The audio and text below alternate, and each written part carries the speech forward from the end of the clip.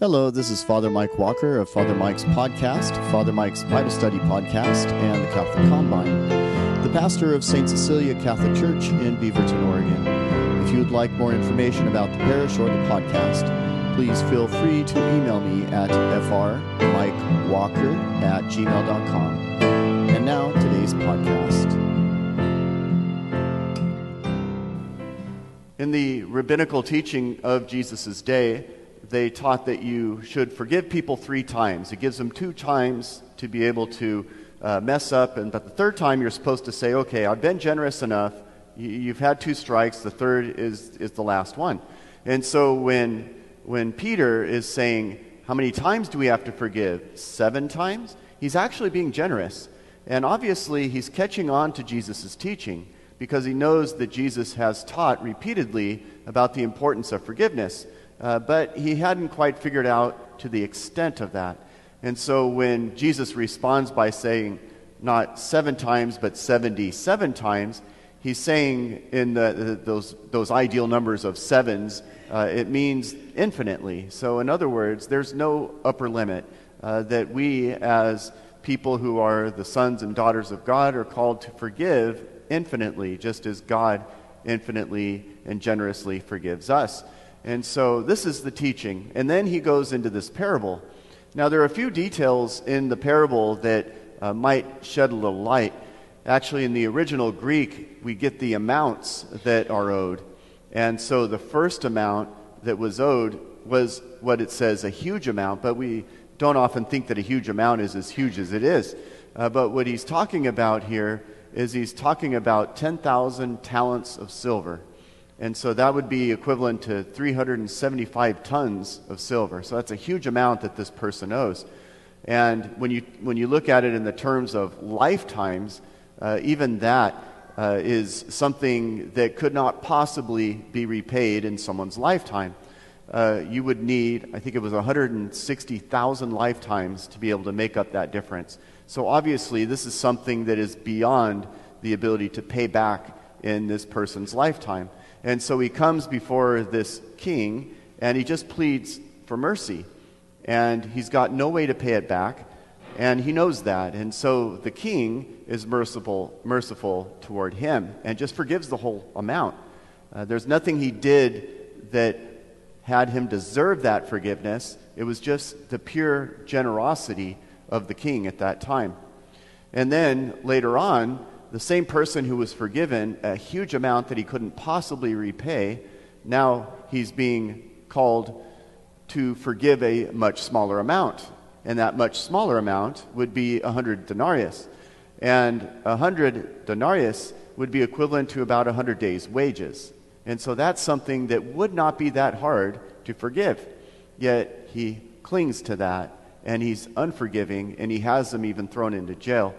And so this contrast between the king that forgives this huge amount he couldn't possibly forgive, and then the servant who doesn't forgive his fellow servant, there's a teaching in that is intended for us because we have been forgiven a huge amount that we couldn't possibly earn. There's no way we could pay back God for his mercy and for his forgiveness. And we know this because of Jesus on the cross. So Jesus is infinitely perfect, and we, the human race, were the ones through our sin and through our action putting him on that cross. He's dying for us so that he could grant us this great gift of forgiveness. But remember, he's infinitely perfect. This is the most unjust thing that has ever happened in the history of the human race. We don't deserve that kind of love. We don't deserve that kind of forgiveness. It's pure gift. And so we should recognize that. You know, that as much as we love God and as much as we love our faith, there are times in our lives where we think God owes us. And we'll say things like this, you know, it's like, God, what have I ever done to you? You did this and I deserve better. You know, but actually we don't deserve anything. Everything we have that is good is pure gift. And this is the definition of grace, that the forgiveness we've received, the love we've received from our God, anything that we've received that is good from this life, even the gift of life itself, is pure gift. There's nothing we can do to deserve it. And it's good for us to understand that and recognize that. And so when we look at forgiveness, we have to start there. God's infinite forgiveness. So even while Jesus is on the cross, he's saying, "Forgive them, Lord, for they do not know what they are doing." He is demonstrating his love in his actions, and he's voicing it in his forgiveness, and he even forgives the robber who is next to him or asks for forgiveness. And so I think that's important for us to keep in mind, just the lengths that God went through to offer his forgiveness to us. Now, the second part of this is our forgiveness of others. Now, to be honest, this is probably where most of us tend to have the bigger issue. It's hard to forgive. It's easy to forgive when we don't have anything to forgive. You know, and to be honest with you, for most of my life, I've really been pretty fortunate in this way. I've been blessed. I really don't have any huge injuries against me by others that I'm struggling on a day-to-day basis to forgive. Forgiveness has come pretty easy for me. That doesn't mean it always will, but it does mean that I am one of the lucky ones. I do know that there are quite a few people that have had horrendous things happen to them, and they struggle in that forgiveness. It's a day-to-day struggle, and they continue to try to do that, and it's really difficult. I find myself that even some little things, like you might notice that the key stuck in the tabernacle again. We had a visiting priest, and instead of doing it right, he just jammed the key in there. And so anyway, I'm having a hard time forgiving him for that, you know. So, but you know, we have these little things that, in the big scheme of things, don't really matter, and we can make big deals out of that, and then we can discount people who really have huge struggles in their forgiveness. You know, but nevertheless, God asks us to forgive them. And how do we do that? And why do we do that? Well, there are a few things that we can keep in mind. First of all, that we have to seek forgiveness for ourselves first. You know, so we want to be people who know what it is to go to confession and to seek out God's forgiveness and do it in a way that is sincere. That is the ordinary way that we receive forgiveness. That's what Jesus gave us when he told the disciples to forgive in his name. When he sent the Holy Spirit and said, "Whatever sins you forgive are forgiven them," that is the ordinary way that we as Catholics receive forgiveness. It's not the only way, but it is the ordinary way. And then in addition to that, it helps us to be humble and to see ourselves as God sees us, so that we might be able to respond in gratitude to those that we need to forgive. You know, so that's one thing I think that's important, is we recognize God's forgiveness for us, and then we try to, out of gratitude, forgive others in that same way. It isn't really a feeling, and I know we want it to be a feeling. There are times when we say, I just wish I could think of that person and then just be all happy inside, but it just isn't happening. Well, that's not what God asks. He doesn't ask us to control things that are beyond our control, like our feelings. What he asks is our actions. And so forgiveness is an action, and it's a process. It's something that means that we're going to pursue what is ultimately good for the person that we want to forgive. It means that we're not going to be holding grudges. We're not going to be holding things over people's heads. It means that we're not going to seek revenge. It means that we're going to do what we can over time to be open to the possibility of some sort of reconciliation. This is that action of forgiveness. And again, you know, try to get away from the fact of feeling and move toward the understanding that forgiveness really is a process, and it really is an action. And if we're acting as people of forgiveness, then the feelings will eventually come. You know, but we have to kind of do the hard work of forgiveness. All right, now the last thing is that something that often is ignored whenever the conversation of forgiveness comes around is forgiving ourselves. We are not always so good at forgiving ourselves. And we can be so hard on ourselves, and we can be very generous to others even.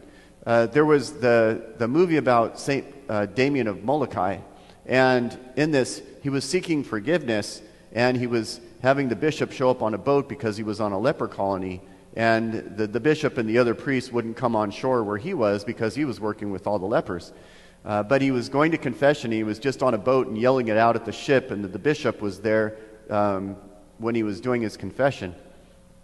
So Saint Damien was being kind of hard on himself, and so what the bishop said finally is, he says, "Will you show a little generosity to yourself like you do the other people you work with?"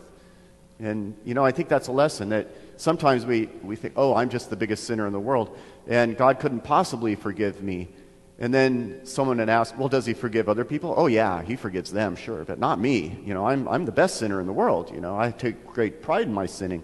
Anyway, it's like this idea that somehow we are unforgivable, or we are in a category that's different than everyone else in the world that Jesus died for. And so one of the ways that we actually can give God glory, because really that's what this is about, right? One way we can do that is to accept his forgiveness. Because that's the one thing that God won't force. He won't force us to accept his forgiveness. He won't force us to turn to him and love him. We have free will. But we can allow him to forgive us, and then we can also accept that forgiveness, to claim his forgiveness. And don't let the devil or anyone else say, no, you aren't forgiven, because we know that God died so that that could actually happen. And it's how we glorify him is by actually receiving that forgiveness and then responding as people of generosity. And that enables us to be healed in particular ways that we need to be healed. And it helps us to be able to have open doors to people that we need to be reconciled with. And it helps us also to respond in our actions as forgiving people. And so as difficult as it is to do the hard work of forgiveness, we do see a great example of that with God himself, who comes to us innocent and perfect and divine. He died so that we could receive that forgiveness. And so out of generosity and out of gratitude, all we have to do as people of God is just to respond in the style and the manner in which he loved us and forgave us. And if we're willing to do that work, then yes, we will be the ones that are forgiven as well. Thank you for listening to today's podcast. May God bless you and be with you as you live out your faith and serve the Lord this week.